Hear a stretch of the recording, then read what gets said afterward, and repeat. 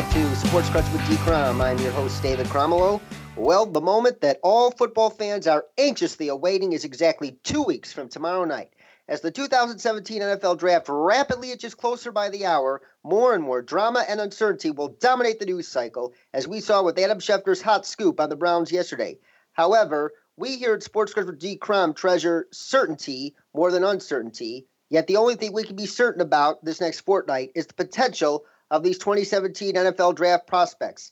And today, in our fourth edition of our draft preview series, we look into the potential of this 2017 linebacker class. And to break down these linebacker prospects, it's a pleasure to welcome back to the show my good friend Pete Smith of DraftBreakdown.com. Great to see you again, Pete. How you doing?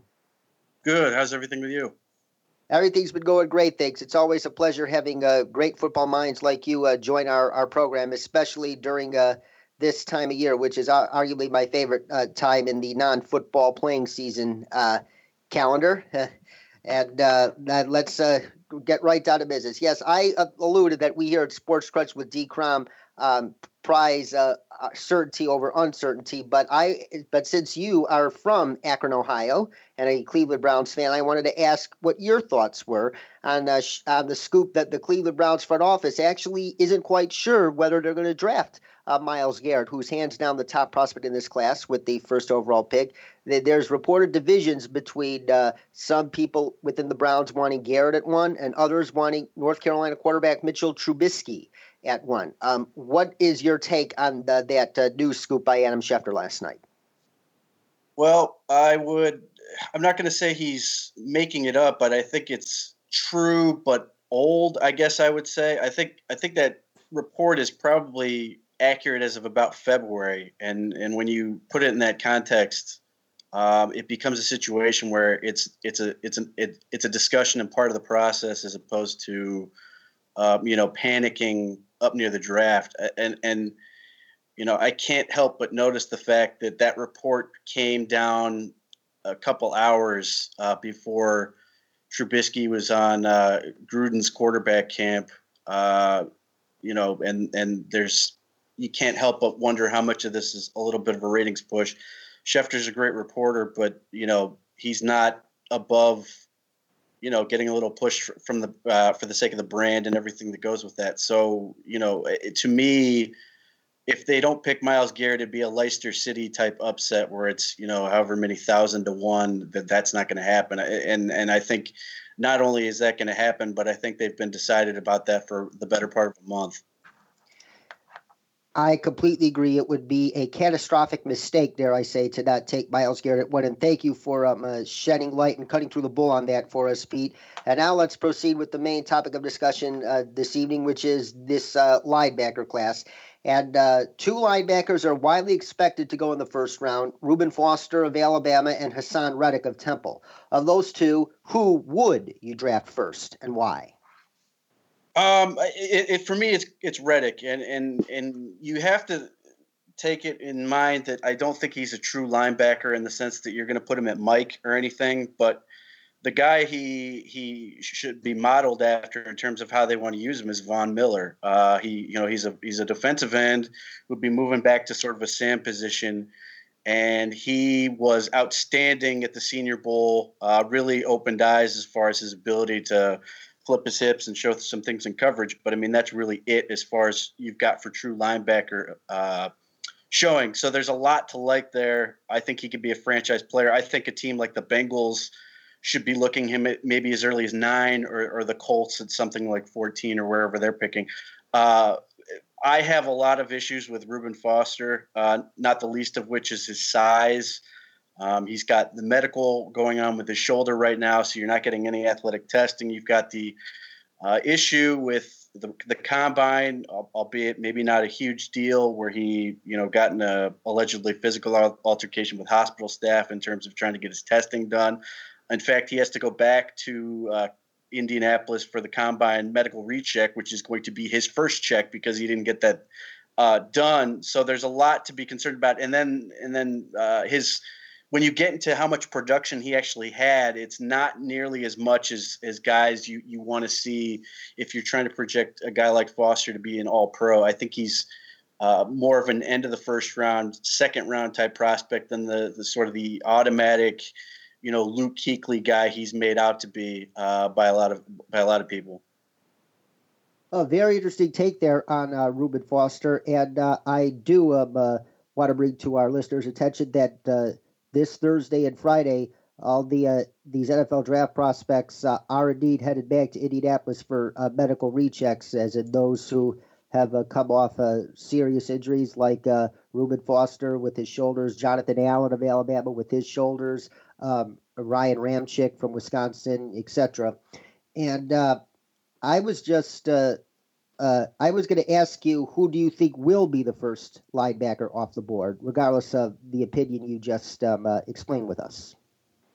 I think it will be Foster. I don't think it's an advisable decision. I think you'd be better off taking Zach Cunningham from Vanderbilt if you want a true off-ball linebacker in that traditional mold. I do think somebody, be it Cincinnati or maybe New Orleans, will take Reuben Foster and bet everything on him. But I think the smarter choice is certainly Vanderbilt's Zach Cunningham. I just think you've got a much better idea of what he does well. He's much more productive, good athlete. He just does everything you want. And the only thing that really hurts him, and it probably shouldn't, is just the fact that he played at Vanderbilt. Pete Smith, ladies and gentlemen, follow him on Twitter @_Pete Smith_. DraftBreakdown.com is his current home of residence. And you back to Reuben Foster for a moment. Suppose his med checks this week do not show the desired results. How far do you think that could push him down the board if that's the case? I mean, it would all depend on recovery time and then, long-term outlook. If you're saying that he's got, a debilitating medical condition that could, shorten the length of his career, you could have a situation like you did last year with Myles Jack and Jalen Smith. Now, though, it's a little different because it's shoulder versus knees, but if they're very concerned about the length of his career, I think that's maybe the realistic framework you have for that type of fall. I completely agree. And also you referenced Zach Cunningham of Vanderbilt, which takes us to our next question. Are there any other linebackers you see going in the first round? We obviously mentioned Reddick and Reuben Foster, but we also got Zach Cunningham, as you mentioned, or Jared Davis of Florida. Do you see any other linebackers aside from like the Cunninghams, Reddicks, and Fosters going in the first round? No, and there is. I've seen the buzz with Jared Davis, and he's an impressive athlete. I don't think the resume backs up the first round talk. And, it's one of those things where every year, and God knows I've done it, where we think we're going to project, so many linebackers in the first round, and then we end up getting either none or one. And then all these great linebackers end up being great picks in the second round. And I think that's more likely to happen, especially with the sheer amount of talent. So I think at most you're going to get two. I would be very surprised if Davis ends up sneaking in there. Yeah, you mentioned this talent of this linebacking crop, and it is up for debate exactly how deep a talent it is. Like, for instance, Dade Brugler of CBSSports.com, he has 8 linebackers with day 1 to 2 grades, and Matt Miller of Bleach Report has 14 such grades for linebackers. Whose perspective are your thoughts more aligned with? If you're asking me how many should go that high, I'm going to be on the lower end. But my pushback is that I think the crop of linebackers in this draft is really deep. It's just I think you're going to get a lot of players on day 3 that are just as good. Arguably, some of them are better than some of the guys who will go on day 2. I think after you get past about Cunningham, it becomes a very closely knit group of linebackers. And I think the talent is comparable enough that kind of like this corner class, you're probably going to be better off waiting and seeing guys drop and sort of waiting a little bit, maybe around 2 rounds, 3 rounds in some cases, and picking up basically similar talent at a later pick, which is obviously the smarter value, smarter buy, even if you don't get your first choice at linebacker. Yeah, very, very interesting point there. And you mentioned about waiting for linebackers given the depth of this crop. And name some of those linebackers who could make tremendous bargains on day 3 of the draft. And also, do you see a somewhat of a drop-off, whether massive or slight, from the premier talent, as in the talent that will be likely taken in the first 2 days, to the day 3 talent of linebackers? No, I think after you get past Cunningham, it goes from a potentially great linebacker to a bunch of good linebacker prospects, and there's a lot of talented guys in this group. So you're asking me who's going to end up going later that maybe should go, be in that value. Elijah Lee of Kansas State, really productive. He's young. He's 21. Tested great. The issue with him is he's got to be a little more physical in terms of taking on and shedding blocks. But as a run and chase linebacker, he's tremendous. Blair Brown from Ohio is a traditional Mike, and he has the athletic traits and production that suggest he could be an All-Pro. Just in the box, takes on the boss block with a bunch of force. Just a terrific player and shows a lot of speed on the field. Tao Lodolele of UNLV, his brother's a member of the Raiders from UNLV, and he's in that same mold. Just a terrific player.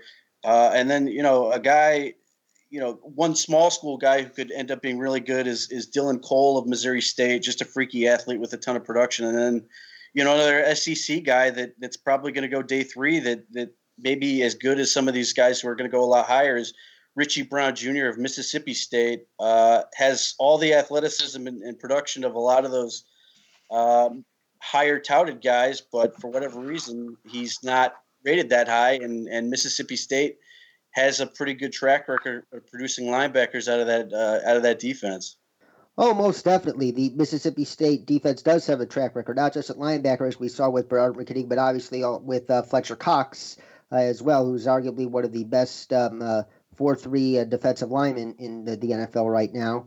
And you mentioned a lot of great linebackers that could go day 3, but a guy currently getting some buzz that you left out is Jayon Brown from UCLA, who replaced Myles Jack when Myles Jack got hurt during his senior year back in 2015. And what are your thoughts on Jayon Brown? He's getting some more traction as the draft draws closer. Good athlete. It's just the production isn't there for me. If you're talking about what you want to see out of a linebacker prospect, it usually comes down to how many plays can guys make, and for me, you want to see that out of these guys. So there's a lot of linebackers that sort of fall short in areas. But that being said, UCLA has a good track record, at least on the defensive side of the ball, producing players. Brown could be in that mix. He's a little smaller than you'd prefer, not super tall, but he actually had way more production than Myles Jack did. So there's a lot more to sort of trust on him than some of these other guys. Yeah, it is going to be very fascinating to see where Jayon Brown goes, given that overall production isn't there, but the fact that he did have more statistical production than Myles Jack at UCLA, as he said, it's going to be very fascinating to see exactly how high he goes. And are there any other prospects with a late rising stock that we should be aware of? Eric Wilson of Cincinnati is a guy who's gotten a little bit of a buzz lately in terms of visits. Good athlete, good production. He initially went to Northwestern, transferred to Cincinnati.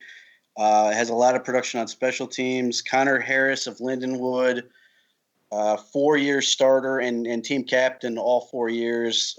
Good athlete, has been productive at every level, sort of that old school linebacker that fits in a new school league. Marcus Oliver of Indiana is another one of these guys. With Indiana, it's a lot of prospects that have been sort of sneaking into the NFL and adding up from a school that people don't really expect. And then, I'll give you one really deep sleeper. Anthony Zappone from Slippery Rock. Actually started at Eastern Michigan, but after he transferred to Slippery Rock, has been a terrific player for them. Good athlete, been really productive. So I mean, there's a lot. As I said, I don't think even after the draft is over, you're going to be hurting for guys that can potentially make a roster, potentially help a team out. There's just that much talent at that position this year. Oh, most definitely, absolutely. And the fact that you brought up some small school guys who are getting some late buzz just magnifies that. And before we play a fun game that we introduced on our last episode, I have one final interesting question. Yes, and it's important to our listeners to know that when we talk about this group of linebackers, we're talking about traditional off-ball linebackers. We're not necessarily talking about edge pass rushers, which include 3-4 outside linebackers, but I was interested. When looking at this edge class, especially the premier edge talents, like obviously Myles Garrett, Solomon Thomas, if you look at him as an edge player, Derek Rivers or Derek Barnett, Charles Harris, Taco Charlton, you name it. Do you think any of those guys that I mentioned have the ability to eventually take on a wider range of responsibilities as a 3-4 outside linebacker, such as like dropping into coverage? The guy who stands out, I suppose, in that respect is T.J. Watt, only because he's done it a little bit. Derek Rivers, I think the teams that like him the most like him as that 3-4 outside linebacker. There's a lot of teams like Pittsburgh that have been sniffing around him. Those are the two of the guys you mentioned that stand out as guys who really fit the ability to be that type of player. So, I mean, there's other guys who could potentially do it, but those seem like the most natural fits to be that type of player. I mean, I mentioned Hassan Riddick. He's the most natural of all of them.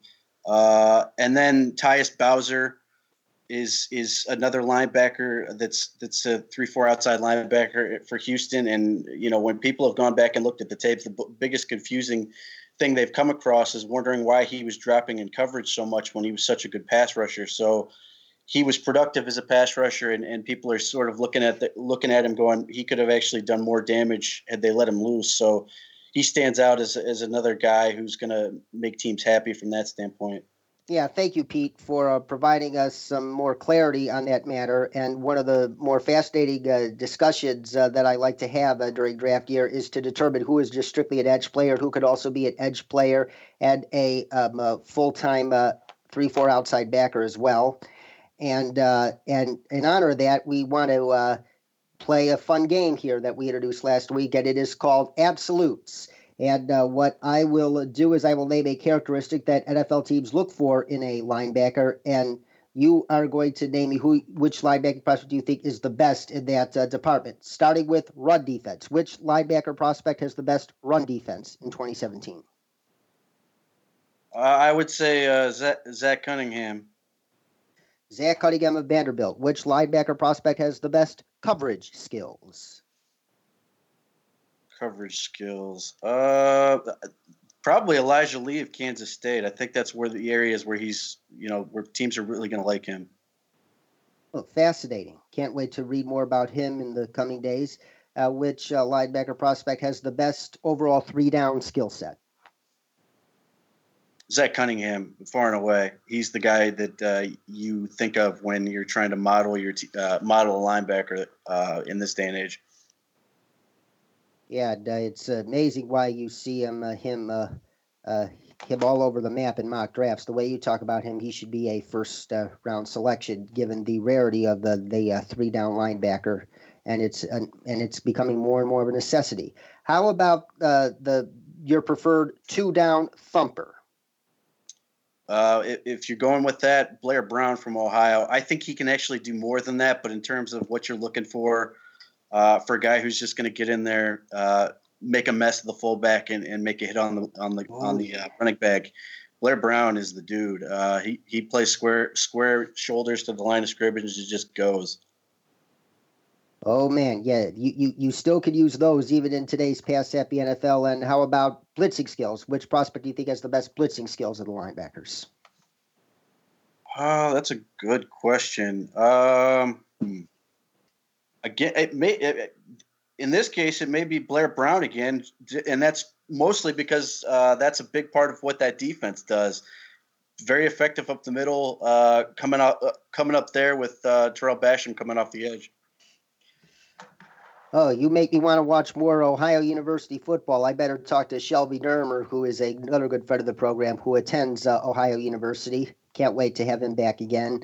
It's fascinating stuff, Pete. Or how about sideline to sideline speed, lateral agility? For that much speed, Eric Wilson of Cincinnati, that's sort of what he is. He's a little undersized, but that's what teams are going to love about him. He's extremely athletic. And like I said, he's a guy who hasn't picked up a ton of steam, but you're seeing more and more teams sort of sneak him in for his visits. That explains it, especially the sideline to sideline speed is arguably one of the top three traits I would say teams prefer in linebackers these days. How about the ability to take on blockers or stack and shed? For that, I'd probably say Blair Brown. Given what I've seen, the other guy who would probably get honorable mention with that is Reuben Foster. Oh, you've mentioned Blair Brown numerous times. Where do you think Blair Brown goes? Do you think would he be surprised if he went on day 2? It wouldn't be a total shock. I'm looking at him as a guy who goes early day 3, and the team I've heard that loves him is Tampa Bay. I'm curious to see if that actually happens, but they've apparently their linebacker coach is big on buying Blair Brown stock. Oh my God! Put him and Levante David. It's going to be amazing. Yeah. Or how about pre-snap instincts? For that, I'd go with Cunningham. Smart kid, understands what he's looking at. Is able to jump the snap. Just terrific player. Yeah, and I would assume Cunningham would also top your list in lane gap discipline as well.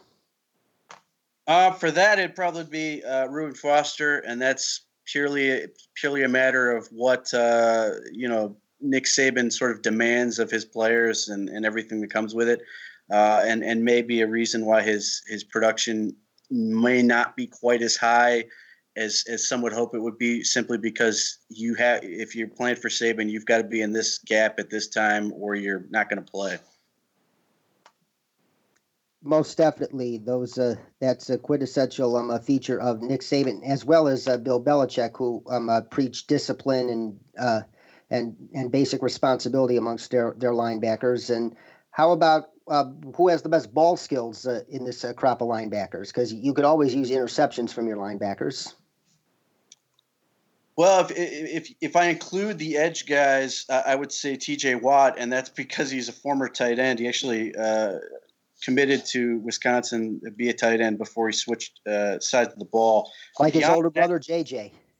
Yeah, beyond that, I'd probably go Dylan Cole of Missouri State, a small school kid with freakish athleticism, and just he basically did everything for that defense and was just a terrific player.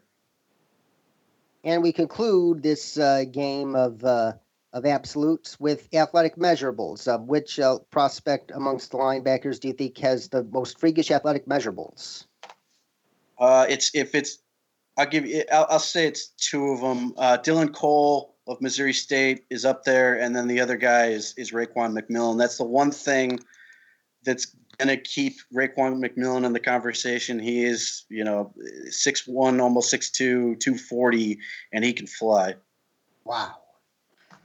Yes, and that probably explains why many people have Raekwon McMillan as a day 2 pick. Pete Smith, ladies and gentlemen, draftbreakdown.com, an amazing site to check out, especially during these final 2 weeks heading up to the draft, where you could watch film and read scouting reports on all of the hot prospects entering this month's NFL draft. And you can follow Pete on Twitter @_PeteSmith_, and he also writes about his beloved Cleveland Browns for NFLSpinZone.com. And Pete, it's always a pleasure having you on the program. You're an amazing wealth of football knowledge, and we definitely hope to have you back on the show in the very near future. Anytime. Always a pleasure. It's always a pleasure having you, Pete. And that's all for today here on Sports Crush with D. Crom, but we will be back with 2 other editions of our draft preview series next week, the final 2, as a matter of fact, as we take a look at this year's quarterback class and potentially generational running back class. Also, be sure to check out our complete broadcast archive as well as an up-to-date blog of mine at sportscrunch.com, and once again, that is Crunch with a K. For Pete Smith, our producer Chris Broadhead, Man in the Box, I'm David Cromwell saying so long and stay awesome.